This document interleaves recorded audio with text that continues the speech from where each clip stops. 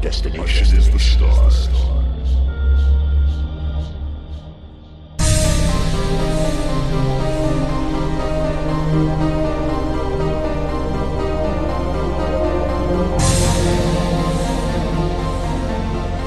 This LARC transmission is Tonguebiter, written and read by Shane Thomas.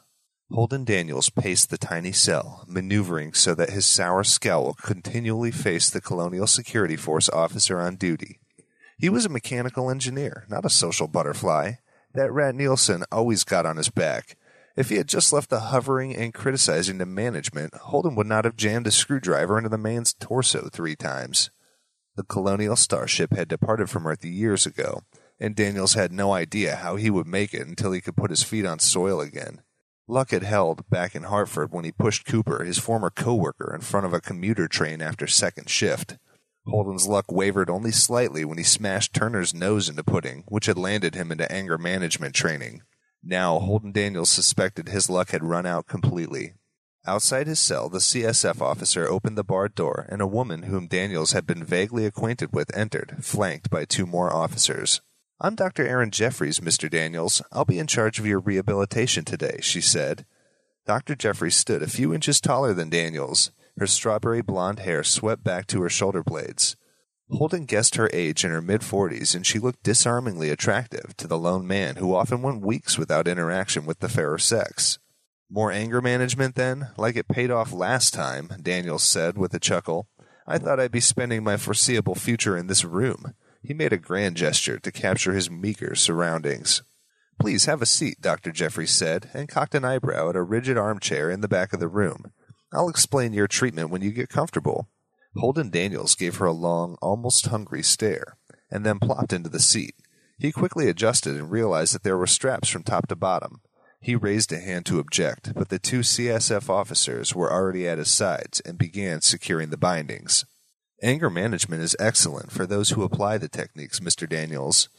Imprisonment was practical for individuals with your aptitude back on Earth. Frankly, we have not got the space or resources to provide you with a free ride.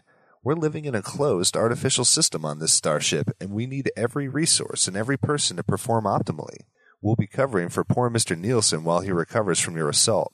But thanks to my little modified friend here, you'll be back to work tomorrow."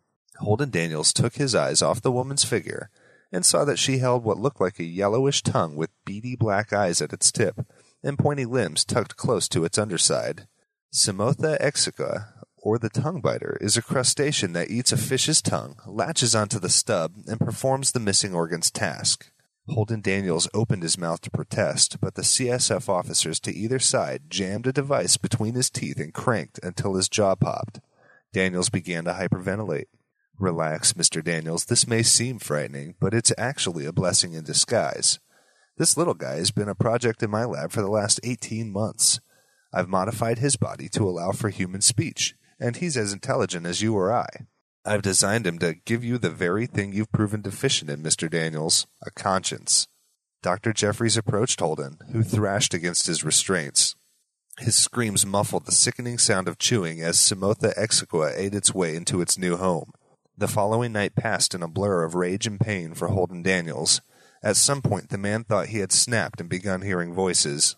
"You aren't crazy, Holden. There is someone else here with you, in your head," his tongue biter said, only the voice wasn't heard aloud. It came across like a stray thought. "I'll kill that doctor and the guards for this. Let's not be hasty, pal. I'm going to help you get along from now on." Holden felt a strange sense of comfort at the prospect.